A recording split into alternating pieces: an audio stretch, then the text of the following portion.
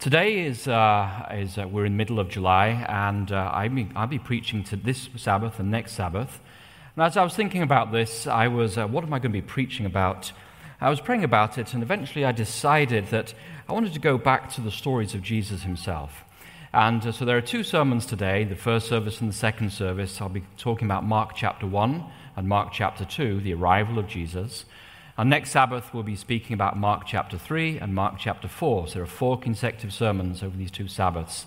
And we're going to be looking again at the start of the ministry of Jesus. What was he teaching? What was he doing? How does it apply to us today? And so as we begin our studies today, I invite you to bow your head with me and let's ask the Holy Spirit to be with us. Our Heavenly Father, we thank you for the privilege, the freedom we enjoy here in America to worship you. Father, I thank you that Jesus indeed exchanged the glories of heaven for this sorrow earth down here, that he was not afraid to walk the dusty lanes of Palestine and to live among an oppressed minority group, to identify with us in the depths of our sin in order that we might receive the promise of eternal life. And Father, as we gather here today as Christians, as disciples of Jesus Christ, I ask that our walk with Jesus will be deepened, our faith will be strengthened, and our witness will burn brighter as a result of reflecting once again on the wonder of who Jesus is. I ask, Lord, that you send your Spirit upon me this morning, that my words indeed will be your words. And Father, for those gathered here physically and for all those watching online, I ask that your Spirit move upon each of our hearts in a way that you know best. In Jesus' name I ask. Amen. So I invite you this morning to turn in your Bibles to Mark chapter 1. And you want to probably keep your Bibles open near Mark chapter 1. We're going to be working our way through this chapter this morning. It's a beautiful chapter full of little paragraphs, little nuggets, beautiful little stories there. And we're going to begin at verse 1, which is always a good place to begin. And it says, the beginning of the good news of Jesus Christ, the Son of God. Now, I don't know how you are when you write letters to people, but I always write my letters with a standard greeting. So if I'm writing to my wife, I say, Dear Luda, greetings from Berrien Springs. All right, she may live in Berrien Springs, but I always say, greetings from Berrien Springs. Now, why do I do this? Well, it goes back many, many years to when I was in northern Afghanistan, and I used to write to my head office in Adra up in Moscow, and the deal was if I wrote and said, Dear Pastor Pavel, and then I got into the topic, he knew there was something wrong. Maybe I was writing under duress or being kidnapped by the Taliban. But if I said, Dear Pastor Pavel, greeting from Mazar-e-Sharif, he knew that I was okay. And so we all start our letters in certain ways, do we not? When you receive a letter from a lawyer or a solicitor, an attorney, you expect a certain terminology. And Mark is written, we believe, in the city of Rome. Mark is John Mark. We believe this is the Apostle Peter's testimony. And it is written to Christians, Gentile Christians, living in the heart of the Roman Empire in the city of Rome itself. And so Mark begins with this phrase, the beginning of the good news of Jesus Christ. By using the phrase, the beginning, our minds are drawn back to Genesis chapter 1 and verse 1. In the beginning, God created the heavens and the earth. The idea here is that in Jesus Christ, God is bringing about a new beginning for fallen humanity. Something new is about to happen. This truly is good news for fallen humanity. But in the first century, the phrase good news was a loaded term. These days we think that the gospel, the good news, that's a Christian phrase. But when Mark was written, it was a Roman phrase, and it had altogether a different meaning. When a Roman emperor came to the throne, it was announced as good news, evangelion, throughout the Roman Empire. When a Roman emperor had his birthday, the civic heralds would announce in the cities the evangelion, the good news of the birthday of the Caesar in Rome. But here we find that it is not Julius Caesar or Augustus Caesar, or in the time of Mark, maybe Nero, who is being celebrated. It is Jesus Christ. There is something else that is unique about the way that Mark uses the word good news. In the Roman times, the phrase good news is always used in the plural. And even in my Bible here, it says the beginning of the good news, plural, of Jesus Christ. But the reality is when we look at how Mark, Matthew, and Luke actually wrote this word, they used it in the singular. It was never the good news about Jesus Christ, as in one set of good news among other sets of good news. No. The good news of Jesus Christ is that there is one set of good news. There is one gospel. It is not about any earthly ruler or any earthly president, king, prince, or pope. There is one news, and all other news must give way before that. Good news of Jesus Christ, it is singular. It is the good news, and besides which there is no other good news for humanity today. You might say it another way. The gospel is the only news in town. This is the good news of Jesus Christ. And to a Roman audience, people listening to this in the city of Rome, they would have been used to hearing about the good news of Tiberius, the good news of Caligula, the good news of Augustus, the Roman emperors of the time. But now they hear of the good news of Jesus Christ. Of who, you might say? Of Jesus Christ, not the Roman emperor. No, this is the good news of Jesus Christ. There is a new emperor in town. There is a new ruler has arrived. There is a new final authority in your world. And he represents a challenge to all earthly authorities. He represents a challenge to every earthly president, every earthly congress, every earthly parliament, every prince, king, or principality or ruler. Jesus is coming to replace earthly rulers in the very first verse of this gospel here. If you turn in your Bibles back to Isaiah 52 and verse 7, keep your fingers in Mark 1 because we're going to be dwelling in this passage here today. But turn in your Bibles back to Isaiah chapter 52 and verse 7. And it says there, a very famous passage, is how beautiful upon the mountains are the feet of the messenger who announces peace, who brings good news, who announces salvation, who says to Zion, your God reigns. This again is a challenge to the authority of the Roman Caesars of their day and a challenge to the authority of the rulers or our employers or the governors here that we live under in the state of Michigan today. Mark is announcing the fulfillment of the prophecies of Isaiah, the inbreaking of the kingdom of God into the kingdoms of men. Your God reigns, said the prophet Isaiah. It's a direct challenge to the authority of the Caesars and the rulers of this fallen world, all who may claim our allegiance, our worship, and our obedience. There is only one, according to Mark, who is worthy of our allegiance. There is only one who is worthy of our worship, and that is God, for he alone can bring salvation. Then turn to Isaiah 61 and verse 1. Mark is full of allusions back to the Old Testament. Isaiah 61 and verse 1, very famous passage. The Spirit of the Lord God is upon me, because the Lord has anointed me. This is Isaiah speaking. Jesus quotes these verses in Luke 4 in the Nazareth Manifesto. God has sent me to bring good news to the oppressed, to bind up the brokenhearted, to proclaim liberty to the captives and release to the prisoners, to proclaim the year of the Lord's favor and the day of vengeance of our God, to comfort all who mourn. Isaiah tells of a time when peace, when good news and release from oppression will be showered upon God's people.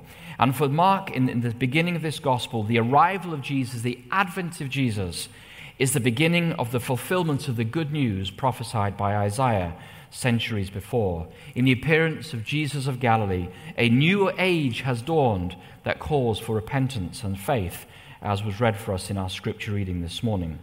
And the content of this good news is not a mystery. Verse 1 says it is the good news of Jesus Christ, the Son of God. The good news is not about Jesus, but Jesus himself is the good news. It is the person of Jesus Christ, who is both Jesus of Nazareth, who is both the anointed of God, the Messiah or the Christ, and he is also the Son of God. Now, as we go through the book of Mark, the Gospel of Mark, Mark unfolds what it means to be Son of God, and he unfolds what it means to be Messiah. And we're not going to touch on Mark 15 in this mini-series, but in Mark 15, when Jesus dies on Calvary, there is a Roman centurion standing at the foot of the cross.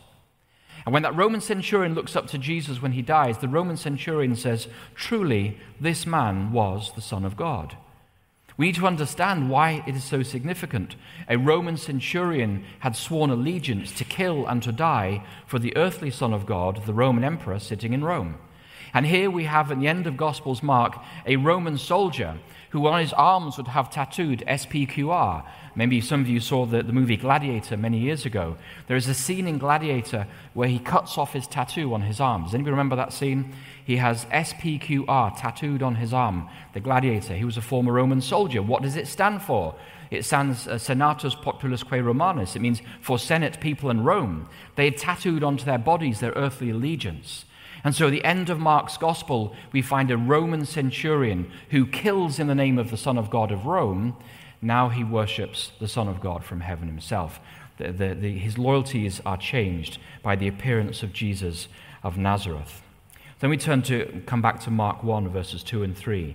As it is written in the prophet Isaiah, "Behold, I am sending my messenger ahead of you, who will prepare your way.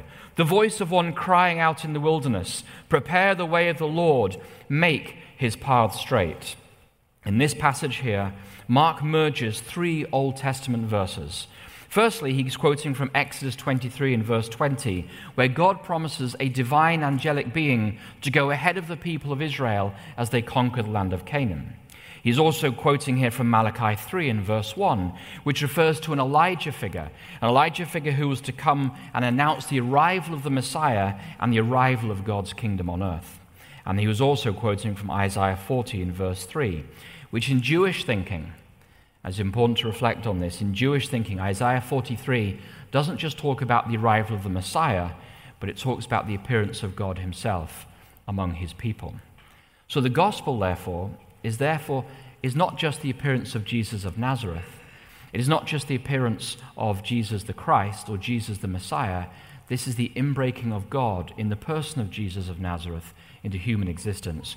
God is now present among his people. God has come to dwell with his people. His name in the Gospel of Matthew chapter 1 is Emmanuel, God with us. Jesus is not called Emmanuel here in Mark's Gospel, but the sense is very much the same. God is breaking in to the existence of humanity in a new way and in a profoundly exciting way. The Gospel also, according to these verses, is not God's emergency backup plan for fallen humanity. This isn't his backup plan. Rather, the gospel is the fulfillment of all that God has promised through the Old Testament scriptures. That is, Jesus is the fulfillment of God's promises. God didn't have plan A for humanity, and then when we messed up, God has to bring in an emergency backup plan. No, Jesus is the fulfillment of God's plans for humanity. He is the fulfillment of his intent for us and the plan of salvation. Now, as we're going to see in this chapter here, and preachers normally talk about things in threes, because people remember things in threes, do they not? If I would say there are 4 points here, nobody remember what 4 points are. If I would say there were 2 points here, people would go away thinking, oh, I was shortchanged today in church. No. So there are 3 points here that I want to talk about where Jesus has authority. Jesus is coming. He's the Son of God. He is the rival to the Roman Son of God, the emperor, sitting in there in the palace near the modern-day Vatican. And Jesus is coming, and he has authority. And the question is, what kind of authority does Jesus have in this chapter? Over what areas of life does Jesus have authority? Well, there are 3 areas where Jesus has authority, and the first is over the demonic. So drop down to verse 12 and verse 13. And it says there, "And the Spirit immediately drove him," that is Jesus, "into the wilderness. He was in the wilderness 40 days, tempted by Satan, and he was with wild beasts, and the angels waited on him." So here we find that the Holy Spirit drives Jesus into the wilderness to test Jesus, to determine whether Jesus will use his divine sonship for his own benefit, or whether he will submit himself to the will of his heavenly Father. 40 days in the wilderness is a long time to go without food. Last March, I was in a country in Southeast Asia, and a colleague of mine said, yeah, I just finished a 15-day water fast. And I thought, oh, that sounds pretty good. And he said, I'm not sure many people can do it. And I'm kind of a competitive character. So I said, well, sure, anybody can do a 15-day water fast. He says, well, go ahead and do it. I said, fine, I'm going to start right now, which isn't the best preparation. I would not recommend it. The first 2 days, you feel a bit lightheaded. And I was in Cambodia and Vietnam. The food is delicious. It was a very painful 3 days, okay? Thai food, Cambodian food, and Vietnamese food is really delicious. So for the first 2 days, I felt somewhat lightheaded and grumpy. By day three was like I was in the midst of a dark pit and there was no way out. But day four, my mind was sharp and clear, and I'd lost my sense of appetite. I remember day 7, I was sitting in the airport in Ho Chi Minh City, and my colleague had a plate of French fries in front of him, and he was just sort of pushing it in front of me, and I thought I would be tempted and say, no, it has no attraction for me. By day 10, I was feeling weak, and by about day 12, I was starting to hallucinate about food again. By day 14, I was dreaming about what my first meal would be. And I was thinking, it's going to be burger and fries. No, I can't do that. I'm in Cambodia. They don't sell that here. Okay, rice, I'm not too keen on that. It's just going to bung me up, this white rice. What am I going to eat for my 15th day?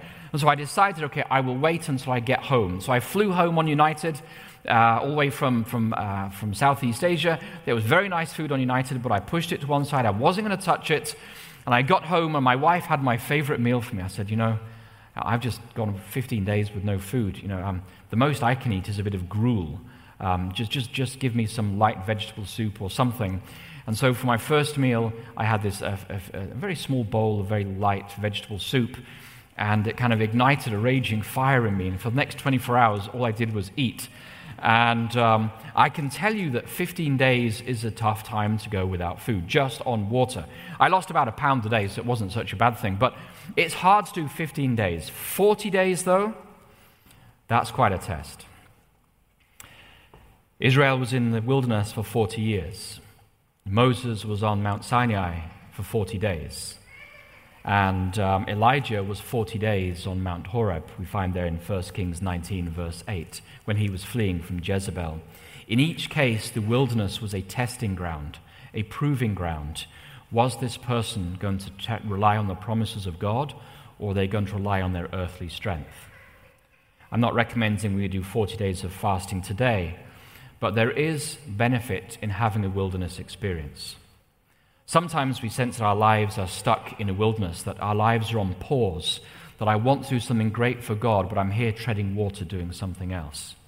It may well be that God is testing us in our faithfulness in what we consider the smaller things of life, so he knows that he can trust us with greater responsibilities.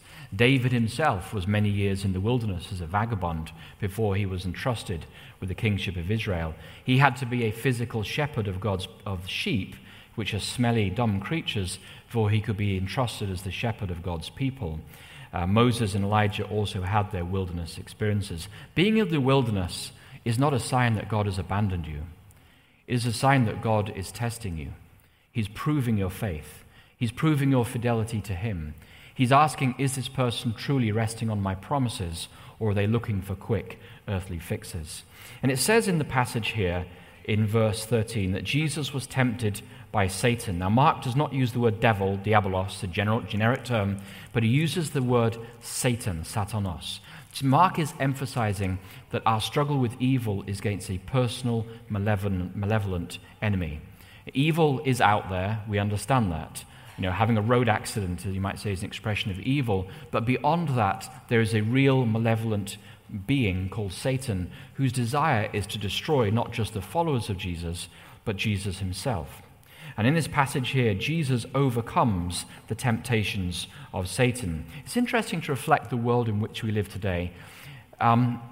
Spiritual warfare is not so much a test of power, it's a test of truth. Satan is the father of lies. Every temptation is ultimately a lie. It's not a test of power. Every temptation is a lie.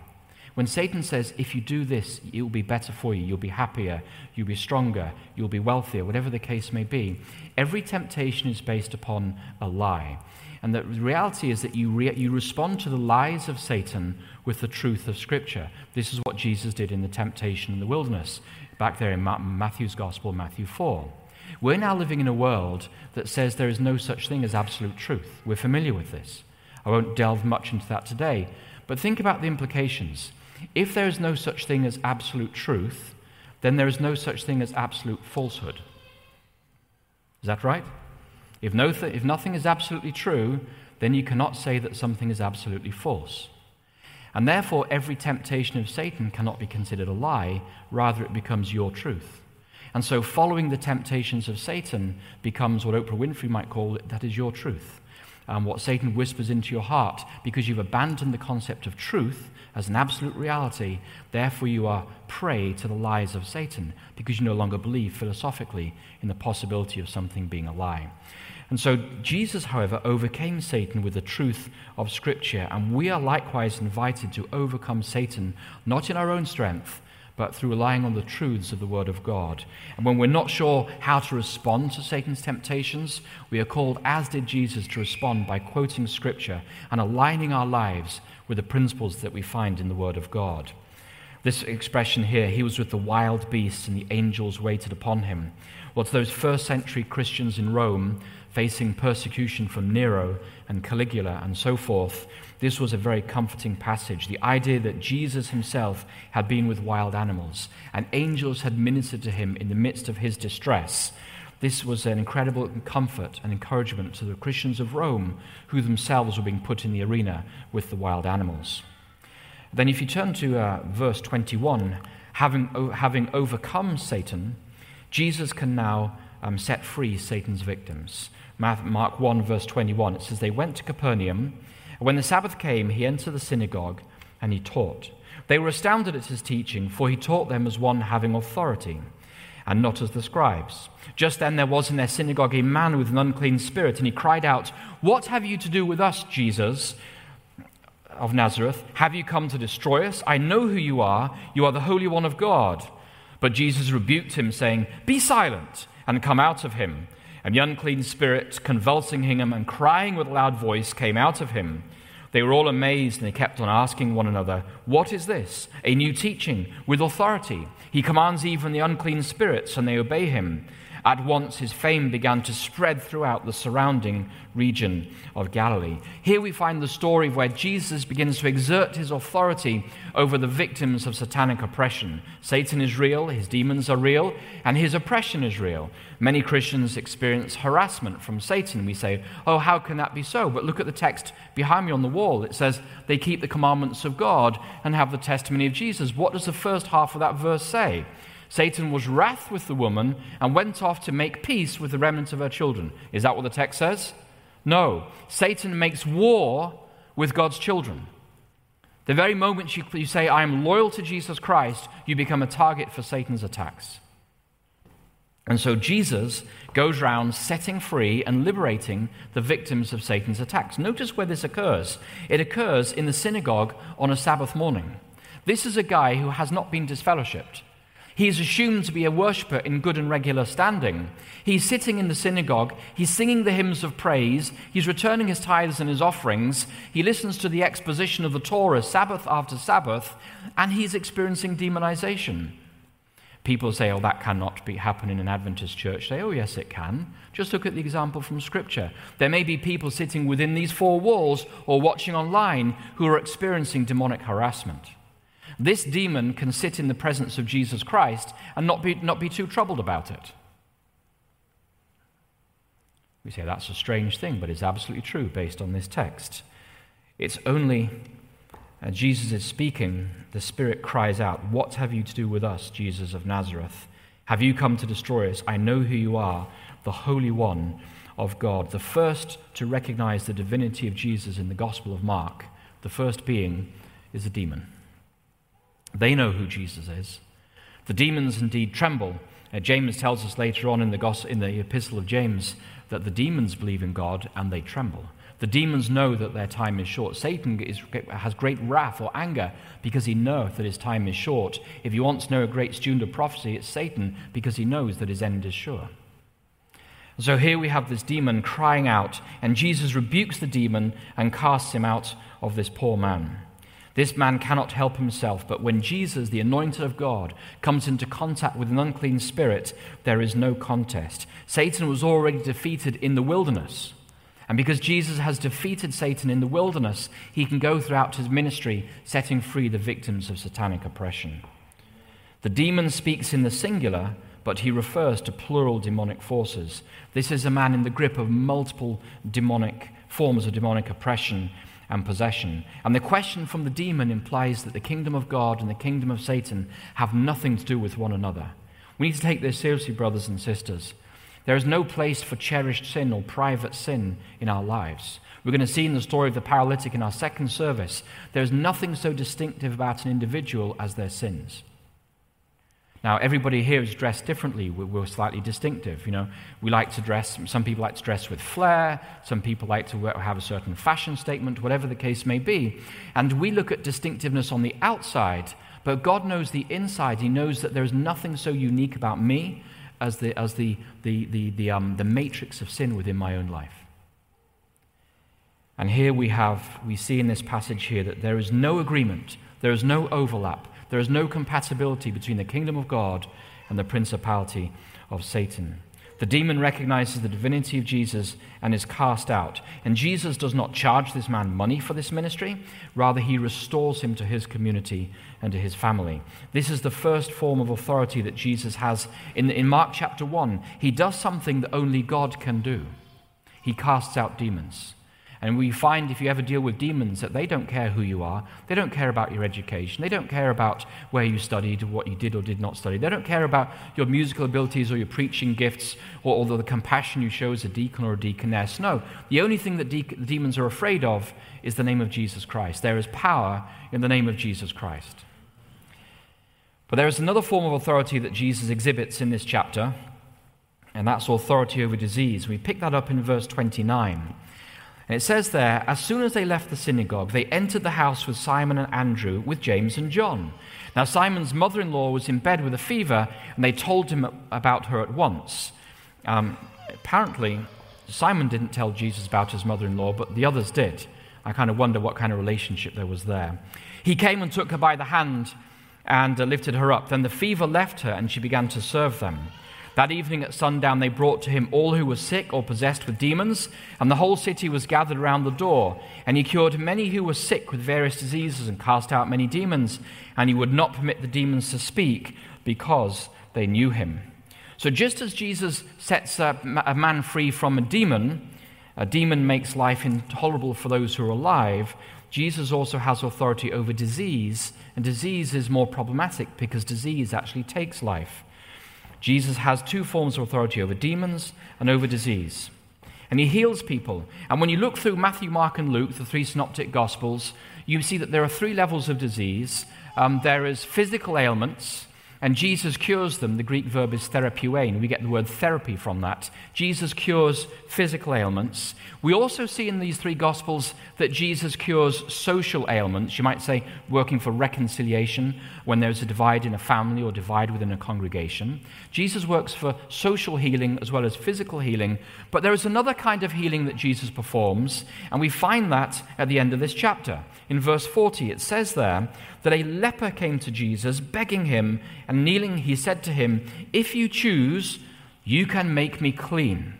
Now notice the leper does not ask for healing, because his is a disease unto death, like sin. The leper does not ask for healing, he asks to be cleansed. It is altogether a much deeper experience that the leper is asking for. He doesn't want to just be healed of a fever, like Simon Peter's mother-in-law. He asks for cleansing, because he is sick. He is sick unto death. Lepers in those days, it was a fearful disease to have. If we know, maybe some of us know, maybe some of us are unaware of this. If you were a leper, you were cast out from your family. You were cast out from your home. You were cast out from your community. You were forced to wear a face covering because just as with COVID today, as the leprosy ate into your face would be horribly disfigured. You would be forced to live in a leper colony, maybe down in the Jordan Valley or down in the wilderness of Sin, south of Judea, in the desert. Nobody wanted to be around you as a leper. If you were a leper, you had to keep 50 paces from everybody else. You had to carry a little bell saying unclean, unclean, so people wouldn't run into you by mistake. We talk about social distancing today. We know nothing about social distancing compared with this leper. This leper knew all about social distancing. He was waiting simply to die. He was existing knowing that the leprosy was eating his fingers, eating his toes, eating his face away, and he would die a horrible, painful death. And yet when this leper sees Jesus, He runs and he falls at the feet of Jesus. There's no social distancing when it comes to Jesus. And he says to Jesus, if you choose, you can make me clean. See this profound faith from a man whom society had rejected, a man living under the curse of God, as the Pharisees would say, because he was sick, therefore he must be a sinner. We'll see that in Mark chapter 2, that idea very strongly. Yet this man has a profound faith in Jesus. If you choose, he doesn't say you can make me better. He says, if you choose, you can cleanse me. You can fill my deepest need for inner cleansing. His faith reveals that he does not doubt Jesus' ability to heal.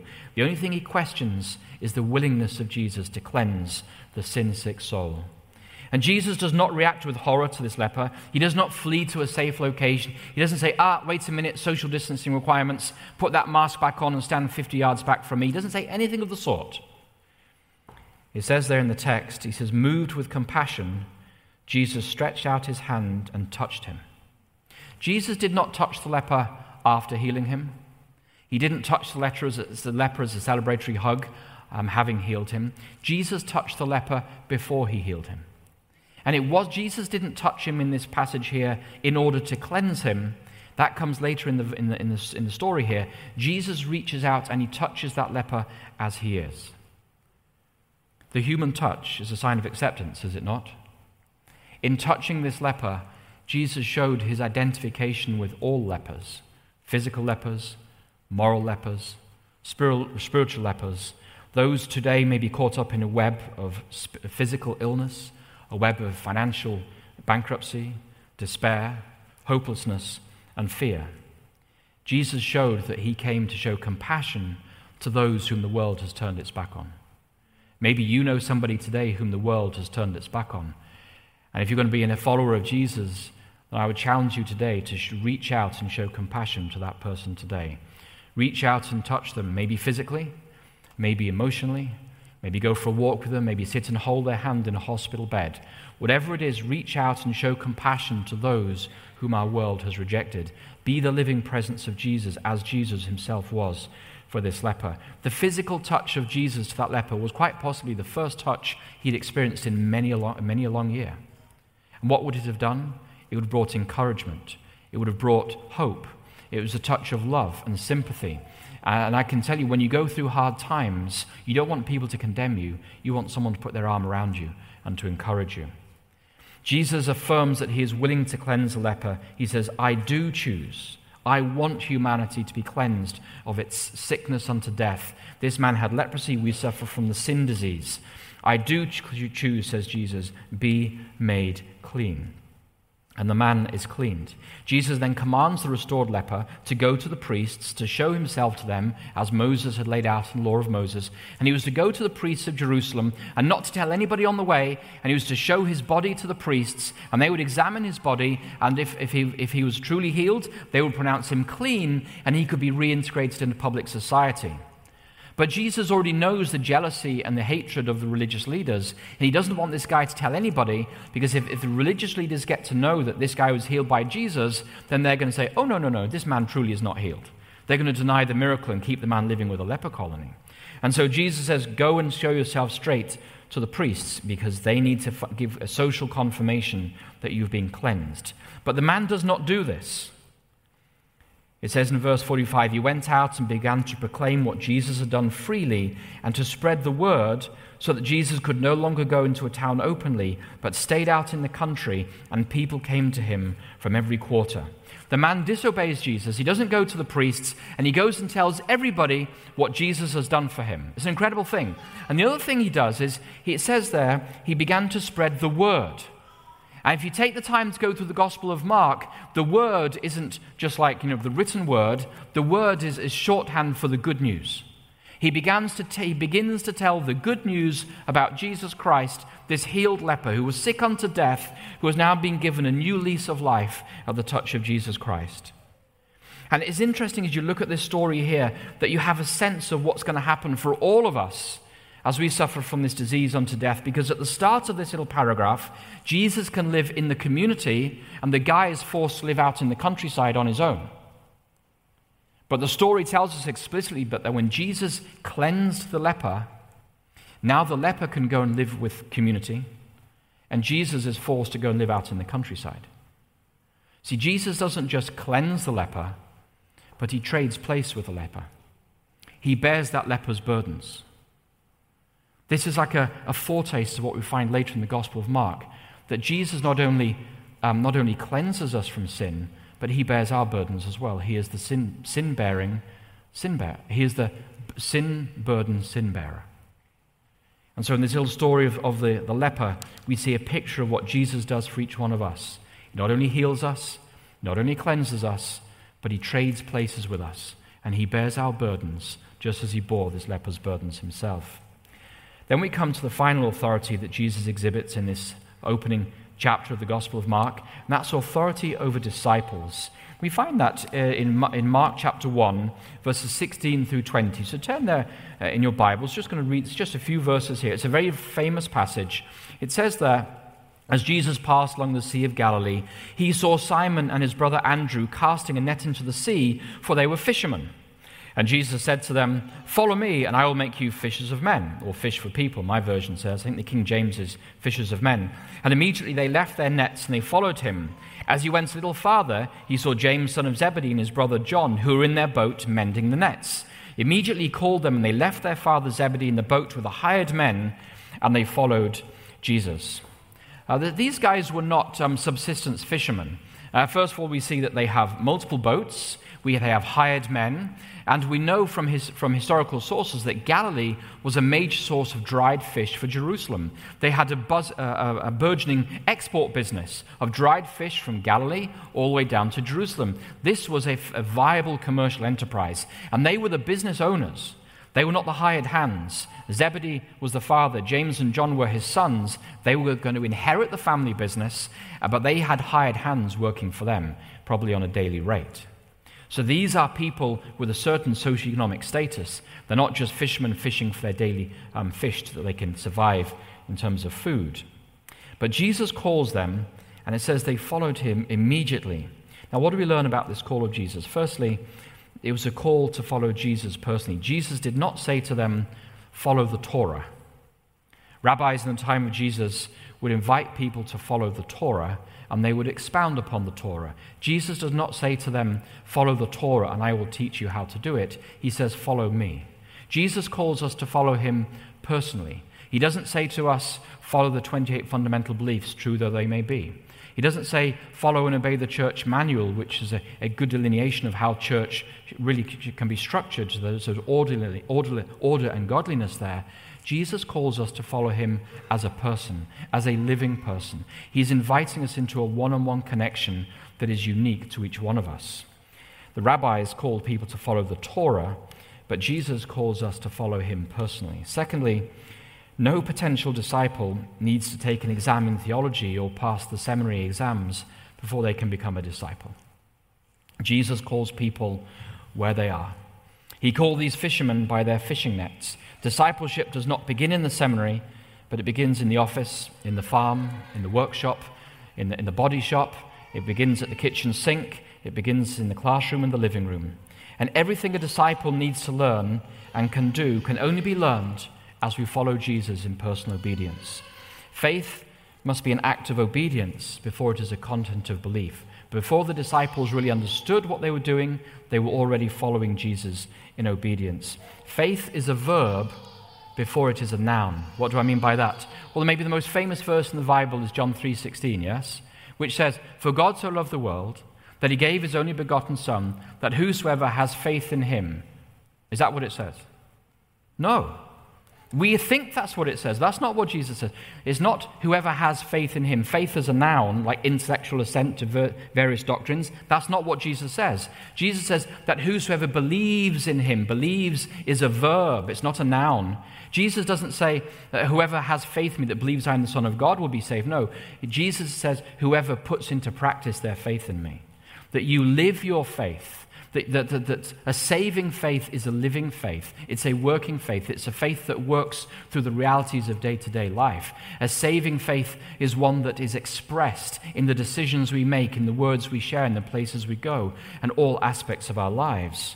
Faith is a verb before it is a noun. Only as Jesus is followed can he be known. If I follow in obedience, my faith grows. If I do not follow in obedience, my faith cannot grow. Jesus also, we see in this passage, he wants to transform our lives so that we are not just fishers of fish, but we are fishers of people. Every evening, those guys go out to fish on the Sea of Galilee in order that they might buy bread the next morning to feed their families. They worked day to day and week to week and month to month in order that they might live. They might live day to day, week to week, and month to month.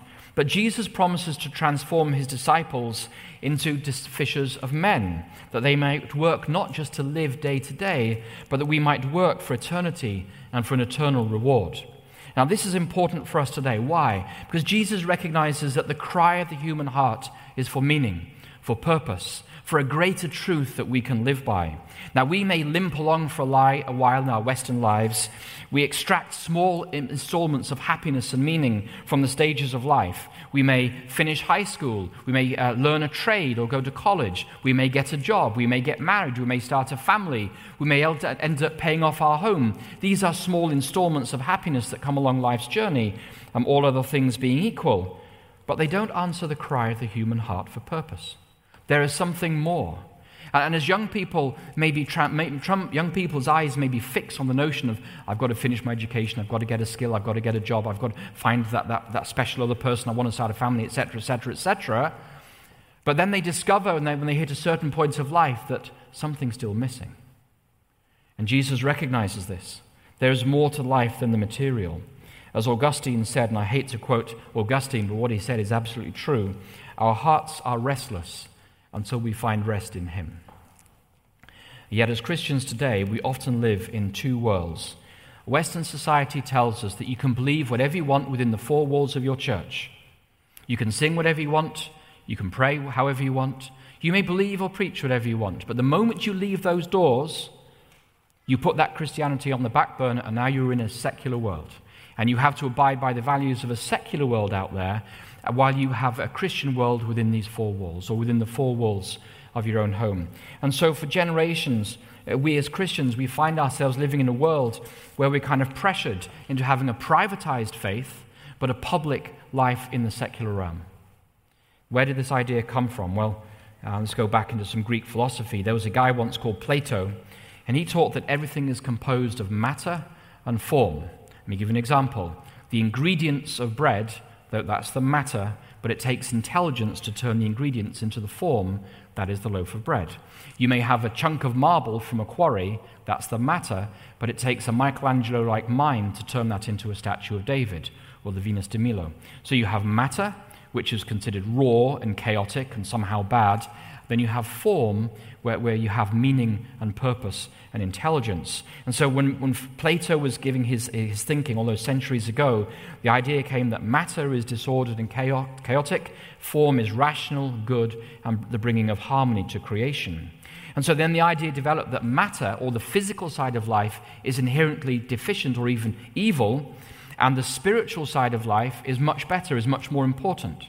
And this worked its way through into the Middle Ages, in the Dark Ages, with the philosophy of the monks. After Augustine, we have this dualistic idea that the physical is bad and the spiritual is good. Therefore, if you're a butcher, baker, or candlestick maker, you don't have a vocation. That's a temporal job. But the spiritual elites, they become monks, priests, and nuns. And you lock yourself into a cloister or into a monastery. And so we have this twin-track Christianity develop, where the elites become priests, pastors, nuns, and monks, and everybody else just has to kind of get along doing regular daily chores. And so Augustine embraced the idea of asceticism, assuming that the physical life and bodily functions were inferior. Monasteries were to be preferred over workshops. Prayer and meditation were to be preferred over being a seamstress, electrician, or carpenter. And marriage was considered inferior to celibacy. But thank God in the Reformation, we didn't just learn about righteousness by faith. The Reformers rebelled against this two-tier idea of spiritual life, and they affirmed the doctrine of the priesthood of all believers, which when they talked about it had nothing to do with the ordination of women. They were talking about the rejection of monasticism. They were saying that, as Martin Luther said, you can have a vocation as a merchant, a farm maker, a homemaker, or a weaver. You do not have to be a monk, priest, or nun to have a vocation from God. Rather, God calls all of us to be his representatives in whatever sphere of life he has called us to be. And this is important because running a business or a household is not inferior to being a priest, pastor, or a nun, because all are ways of fulfilling the creation commission, that is to participate in God's work of maintaining and blessing his original creation. And so Jesus affirms in this passage here that disciples can live for him in the everyday realities of daily life. It doesn't really matter if you're a butcher, baker, candlestick maker, pastor, or seminary professor. We are all called and we all have gifts, and God asks us to use those gifts in the sphere of life where he has called us to serve. We even in our Western church, we've idealized the experience of these four. And what we say is, well, they had a business, and they left their business, and they went to seminary 3 years with Jesus, and then they were full-time apostles. We've idealized that. So these days, when somebody says, I want to enter the ministry, the idea is you've got to leave your job, go to the seminary, and then you can become a full-time pastor. Well, that is true about these four, but the most successful minister of the gospel in the New Testament was Paul. And he did not abandon his job as a tent maker in order to become an apostle. Paul used his skills as a tent maker to work in the marketplace where he could gain access to the marketplace of ideas and the marketplace of discussion. That's where people were actually spending their days, in the market. And the gospel spread through whichever city Paul set up business as a tent maker. In this passage here, Jesus is calling us to rethink how we view our lives. We are all engaged in a vocation from God. Whether we are an airline pilot, whether we are a homemaker, whether we are an accountant, a professor, a farmer, whether we run a welding shop or an electrician or carpenter, we are all called to be the light of the world in whichever portion of the vineyard God has placed us. Our jobs are not separate from our vocation from God. God is calling us to be his representatives in our sphere of influence. And if everybody were in the seminary or if everybody were in the pulpit, how will the farmer or the man in the animal market or in the corn exchange ever hear of the gospel of Jesus Christ? We are all called to be tent makers for Jesus Christ. These four, they left Jesus and they followed him. But as we go through the Gospels, we find that Jesus commissions people to be his representatives and not to change their profession, but to live for him. And not to say, in church I'm a Christian, but outside of church I'm going to bow to a secular world. No, I'm going to live for him and allow the principles of the kingdom of God to flow through the decisions I make on a day-to-day basis. So what do we say as we draw to a close today? Well, the good news of the Gospel of Mark, the only good news, beside which there is no other good news, is that in the person of Jesus of Nazareth, God has broken into human history in a way never experienced before. In Mark chapter 1, Jesus of Nazareth is the Messiah, the anointed of God. In Greek, that means the Christ. And he is also the Son of God. And as such, he bears a divine authority. He has authority over the forces of Satan, over the demonic forces. He has authority over disease. And he has authority over disciples. And how do we respond? Well, the chapter also tells us, how do we respond to the arrival of Jesus Christ in our lives? How do we respond? Is it through an intellectual assent of faith? Well, possibly. But as was read in our scripture reading by Sister Veronica, this is how we are to respond. It says there, Mark 1, verse 14, "Now after John was arrested, Jesus came to Galilee, proclaiming the good news of God and saying, 'The time is fulfilled, the kingdom of God has come, repent and believe in the good news.'" There are two commands given in this chapter, in this verse, in this teaching of Jesus. In fact, the teaching of Jesus in Mark 1 is almost identical to the teachings of John the Baptist. John the Baptist said, "Repent, for the kingdom of God is at hand." And Jesus says, "Repent, for the kingdom of God has come." So there are two commands here. The first, there are two verbs, is to repent. Now, my English just says repent. It doesn't give you any sense of what kind of repentance he's talking about. There are two kinds of repentance, aorist and present continuous in the Greek. If it was aorist, that would mean just like a one-off repentance, like I repent today and that's it. That's not what Jesus is talking about. That Jesus uses a present imperative, which means I want you to live in a state of ongoing repentance, a state of ongoing, day by day, seeking to turn away from sin.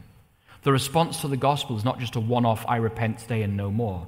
The response to the gospel is to live in a daily state of repentance, daily turning away from sin, daily abhorring sin, daily rejecting sin in our lives. It involves a daily listening for the voice of the Holy Spirit, revealing to us our sinful needs, deeds, and our fallen nature, and by grace turning from anything that would turn us away from Jesus as our Lord and Savior. So the first response that Jesus is looking for is this: live a life of repentance.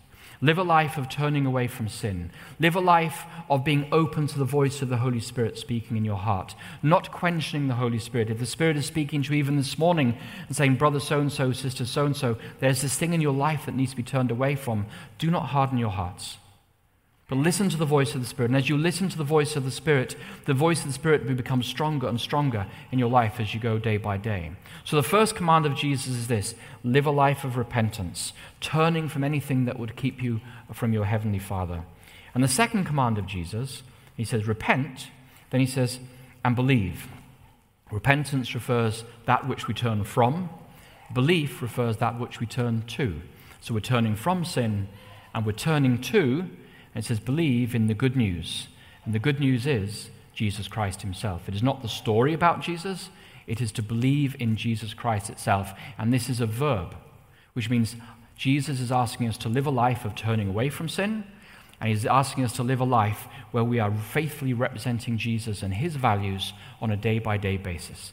Being a Christian is not a matter of so much of intellectual assent. It's a daily reality in our lives. I'm consciously turning away from sin in order that I might be filled with the Spirit of God and might live for Jesus day by day. In every decision I make, every word I utter, every breath I take, I will be living for Jesus Christ. Repentance and belief cannot be applied to some areas of our life and not to others. Jesus is calling for total allegiance in all areas of our lives. And why is that? Well, we see in the story of the leper, Jesus traded place with the leper and he bore the leper's burden. He traded places with the leper in Mark chapter 1. And in Mark chapter 15, Jesus traded places with you and me. He died the eternal death that is our due in order that we might have the eternal life that is his to give. He traded places with me. He traded places with you. So the call today is the same as he gave in his first chapter here of Mark, to the church of Village here in Berrien Springs, to those watching online. Repent, turn from sin, seek for the guidance of the Holy Spirit, be opened and sensitive to the Spirit's convictions today, and believe in the good news of Jesus Christ. Live for Jesus in every moment of the day, in every decision you make, in every word you utter, in every job you do. Be the living presence of Jesus, because he took your place that we might have his place for eternity. Amen. This media was brought to you by Audioverse, a website dedicated to spreading God's Word through free sermon audio and much more. If you would like to know more about Audioverse, or if you would like to listen to more sermons, please visit www.audioverse.org.